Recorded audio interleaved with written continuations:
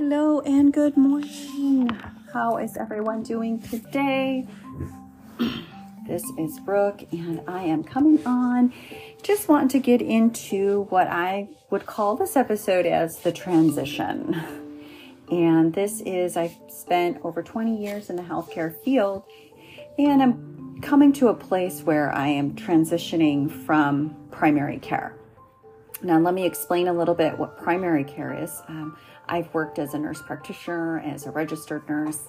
I've done education, and the last 3 years have been in primary care. Primary care is set up to, it's your usual visit, right? It's not a specialty. It's you go in and you need a referral somewhere. You've got to manage some disease, chronic disease management.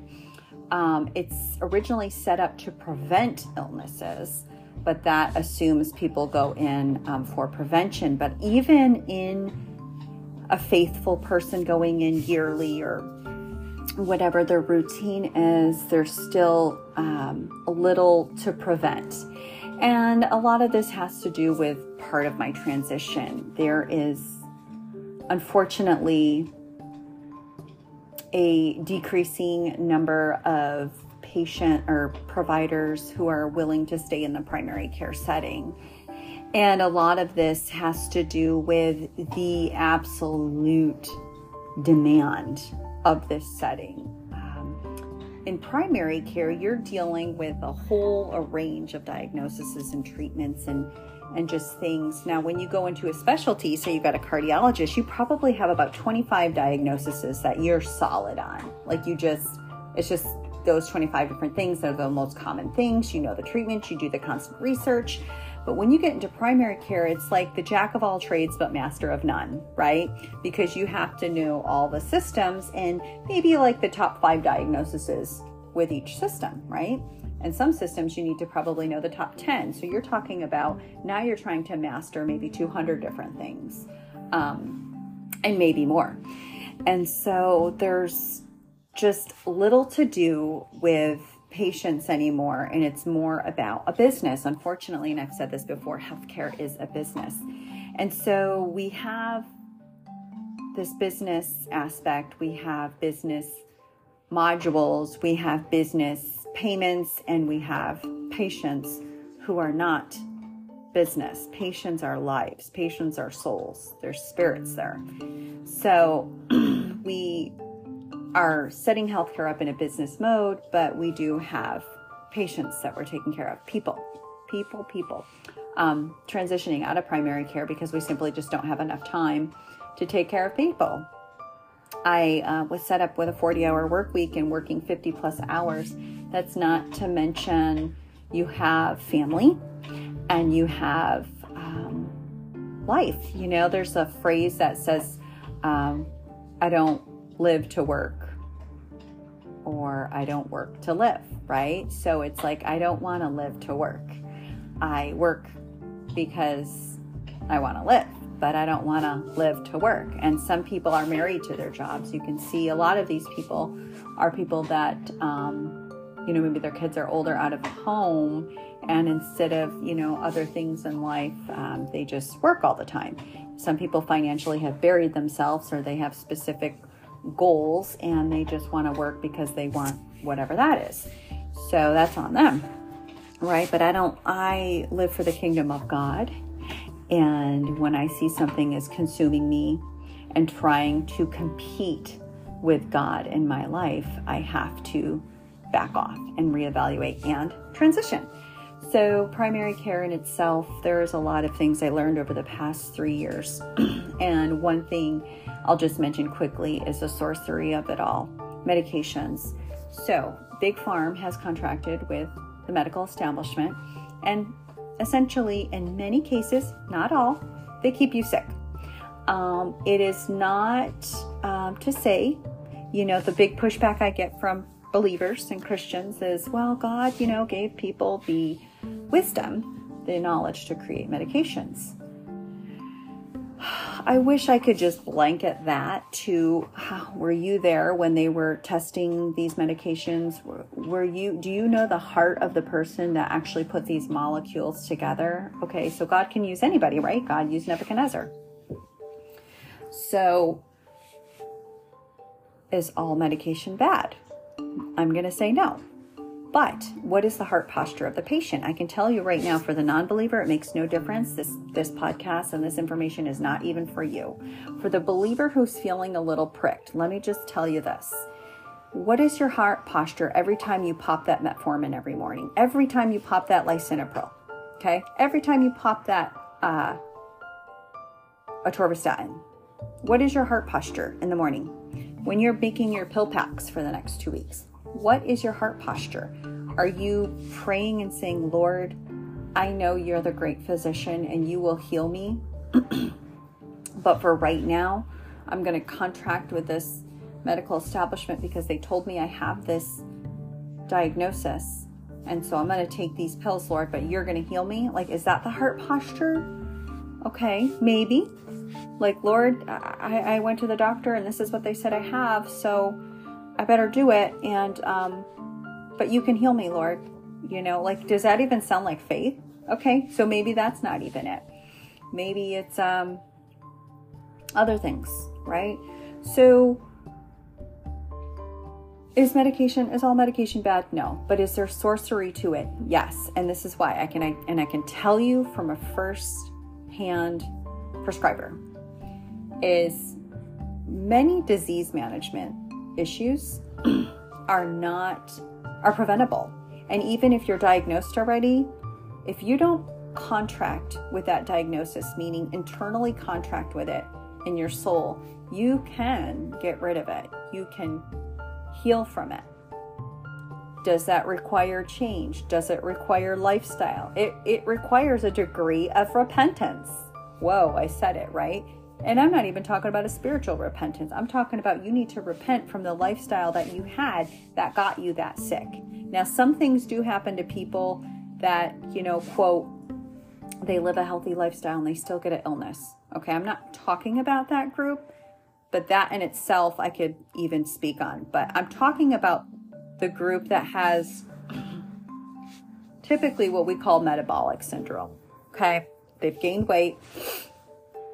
And now they're pre-diabetic. Now their cholesterols are just a little bit over and their blood pressure just a little bit higher, right? So they come in year after year, month after, or, you know, every 6 months, they get their panel of labs. They get on their atorvastatin, their metformin, and their lisinopril.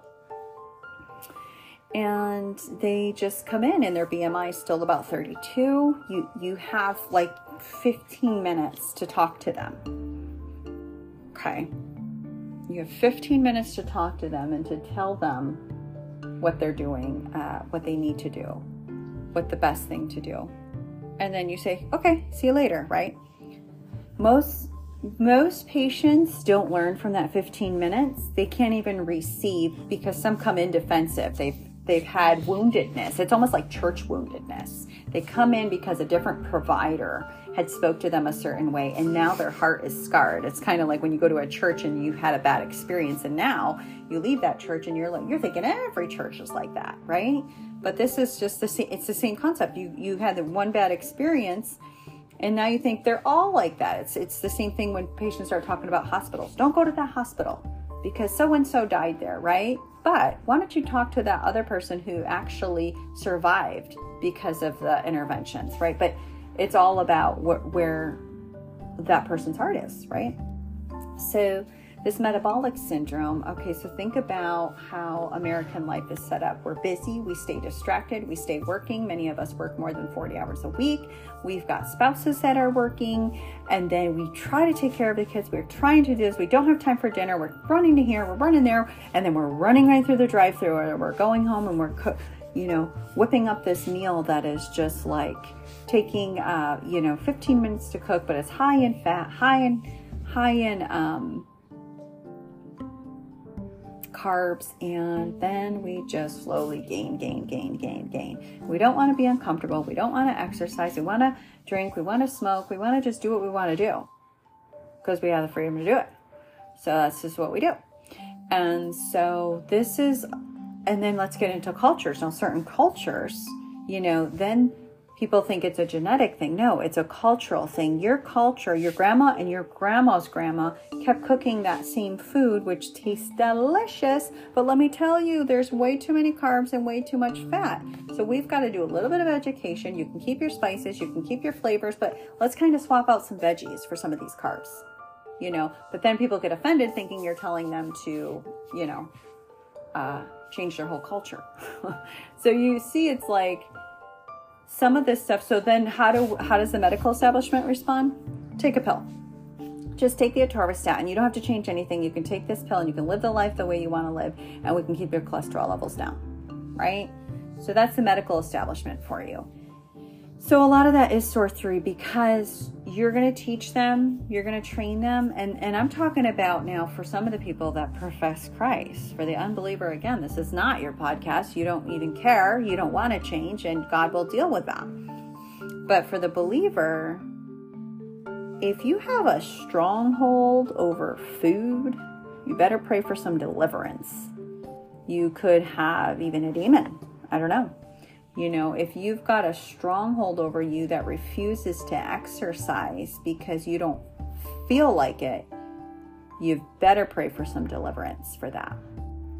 And so if the believer comes back week after, or, month after month or every year, and it's the same thing, well, I just couldn't, I couldn't make those changes, so I guess I'm just going to have to up my dose of lisinopril, or now I better add some insulin because now my A1C is way out of whack. And so a lot of these cases are preventable, but again, there's no repentance in lifestyle.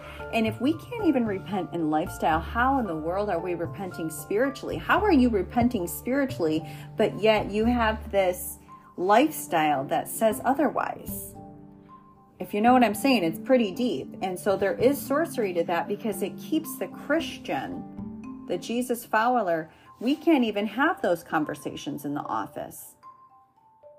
Number one, because you're going in, you're probably really not believing what you profess you believe, and you're expecting this provider, who most of them aren't even walking with the Lord, to treat you. So you're going to contract with this pagan provider and yet maybe put Jesus on the side. And that's just kind of how we do American church anyways. We put Jesus on the side for about an hour or two on Sunday mornings, and then we just kind of live our life the rest of the week, right? So God is, this walk is a walk of repentance. And so here comes this transition. I don't want any part of this anymore, because for the most part, wide is the gate and narrow is the way that leads to life, right? And so I'm probably not quoting that correctly, but it's along the same lines of that.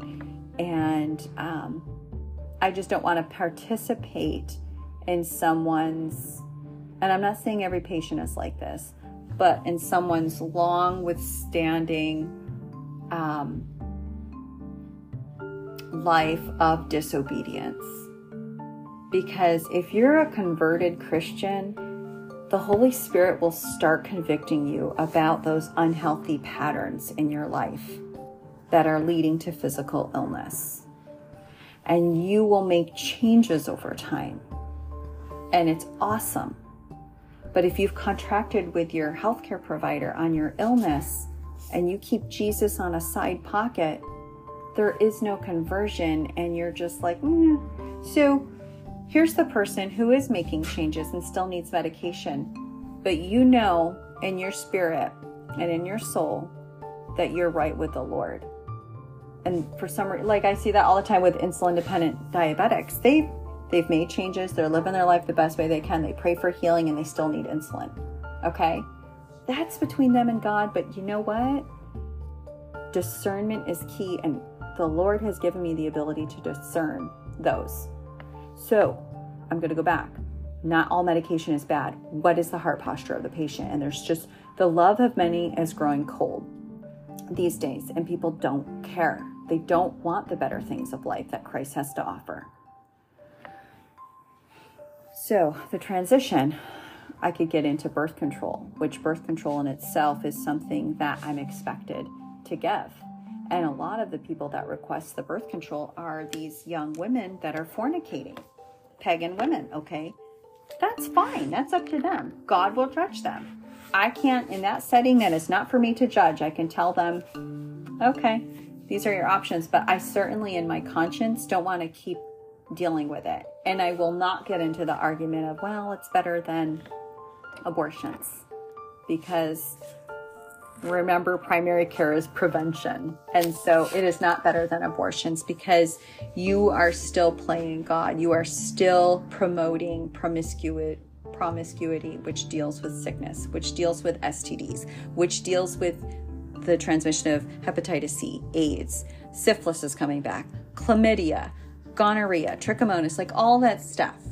Okay. So it's not just like, oh, well, it prevents abortions. No, that is an argument that a pagan provider will provide. And if you're walking with the Lord, we do not compromise.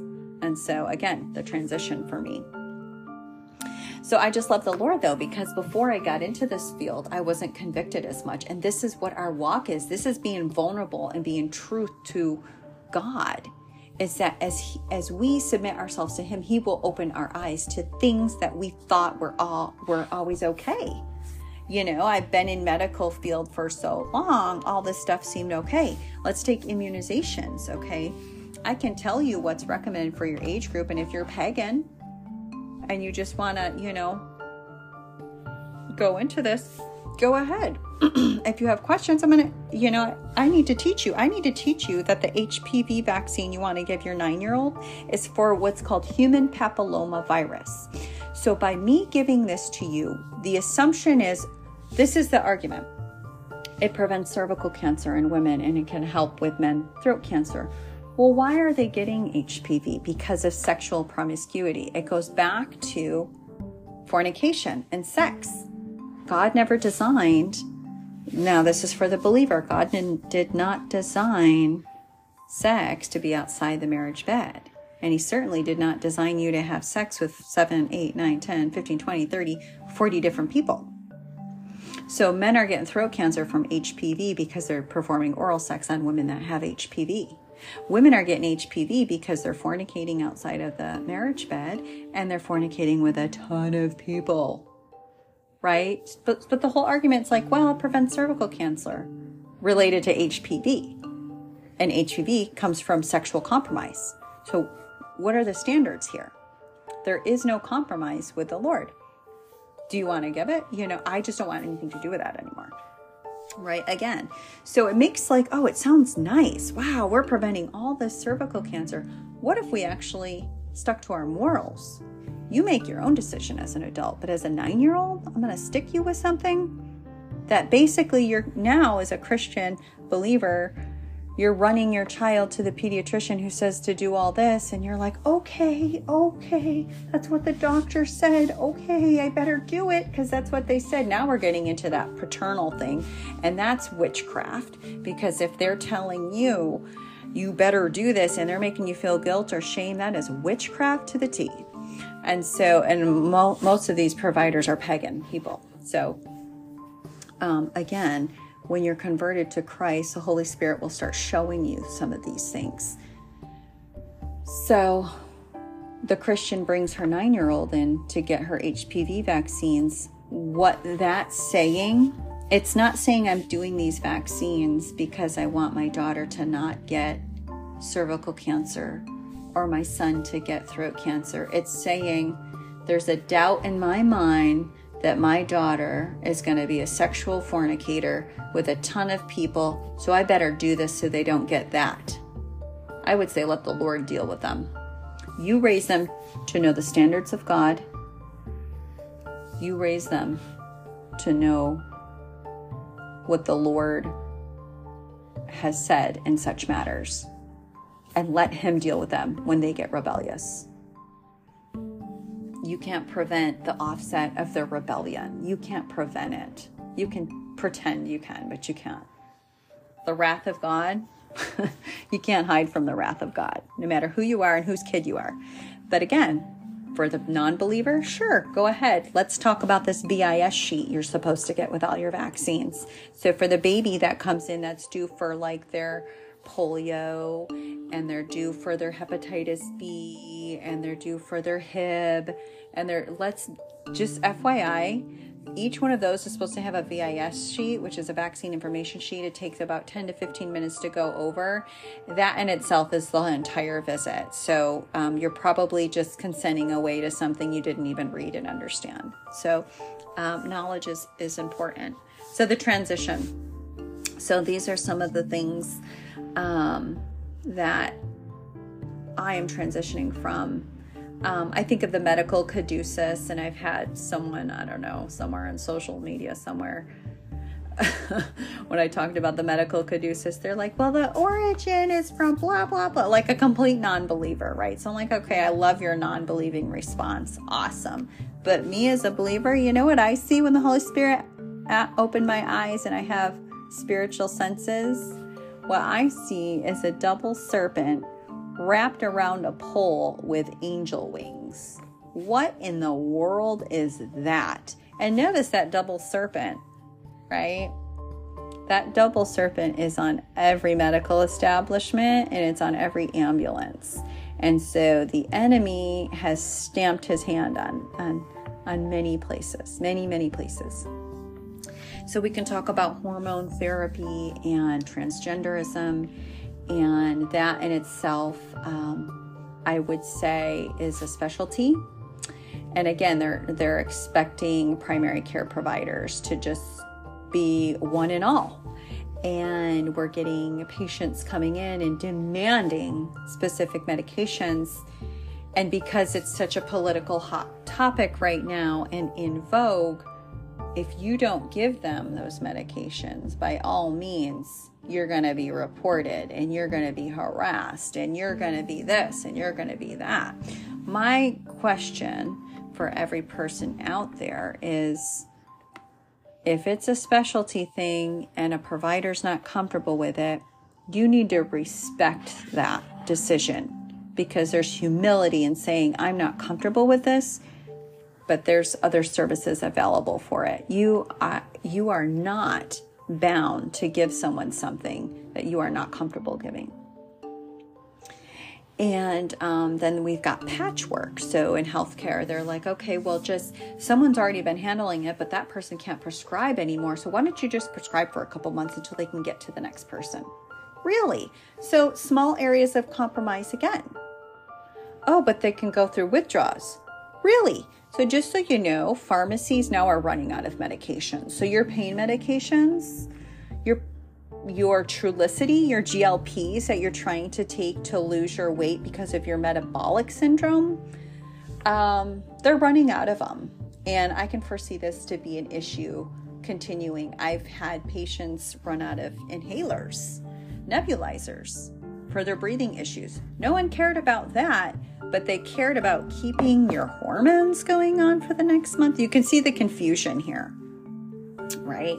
And so the transition, we are called, we are set apart. If I'm blending in with the rest of the community of providers, I look like all of them. If I look like them, if I practice like them, how am I different?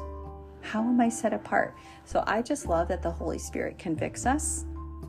I truly love that the Holy Spirit convicts us. I don't know what's going to be coming in the next line of things, but prescribing is not one of them. And just know that the Lord, if you are a sovereign, righteous child of God, no matter who he sends you to, if you're walking with the Holy Spirit and you're praying about your visits and you're praying for your providers, even pagan providers, and you're covered with the blood of Jesus, whatever medical care you get, he will take care of you, but take it to the Lord. Do not contract with these things, and repent in the spiritual, because if you repent from your wicked ways and you turn to the Lord, I can guarantee the Holy Spirit will start convicting you and you will start getting healthier. I'm not talking about a prosperity gospel. I'm talking about just physically you will start getting healthier. And if you don't and you're repenting, the Lord will honor that and he will take care of you and your conscience won't be seared. It's very deep, but my prayer is that patients and people would understand what God has in store for them when it comes to their health care. It's deeper than physical health. We are body, soul, and spirit, but first we're spirit. So let's take care of our spirit first, and the rest will take care of itself. Is it going to be perfect? No, we still live in these flesh suits. It's not, but it can be better for many people. Okay. I'm not going to say all, so please don't get offended over that.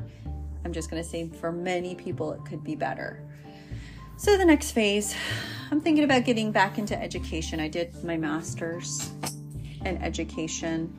I think a lot of this to me, now that I'm talking through it, is just understanding that people just don't have the education. And I would love to be in prayer for people and teach them at the same time. I definitely have a passion and a desire for diabetic management because that's what drove me crazy.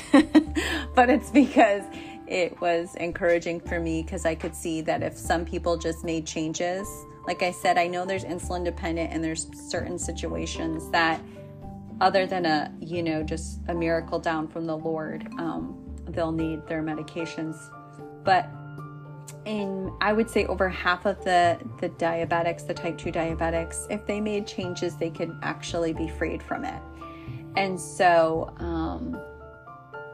there's that pocket of people that I like to teach, and just empower them and pray for them. Even if I can't pray in the visit, I can pray for you. And just realizing that providers don't get that time to teach you, but there could be someone who can teach you. And that's the transition. So stay tuned. The Lord is just, I've renamed this podcast as the overflow, because I want this more of just me having a way to get out what the Holy Spirit speaks to me. And, if it's just by this platform, then it's by this platform. And if it's by my family in Christ as well. So they are encouraging as well. So God bless. Keep me in prayer. I'm excited for these days, and pray for your providers because it's difficult right now. Pray that they have open eyes. Pray that even if they're pagan, God will just use them to take care of you. Just be careful. Don't make contracts with things. Yes, you could get diagnosed, but you don't have to contract with it. It's two different things, right? So pray for healing. Have James 5, confess your sins to one another and pray for healing. Pray for the Holy Spirit to come in and fill you so he can convict you mightily in the name of Jesus. So God bless you. Until next time.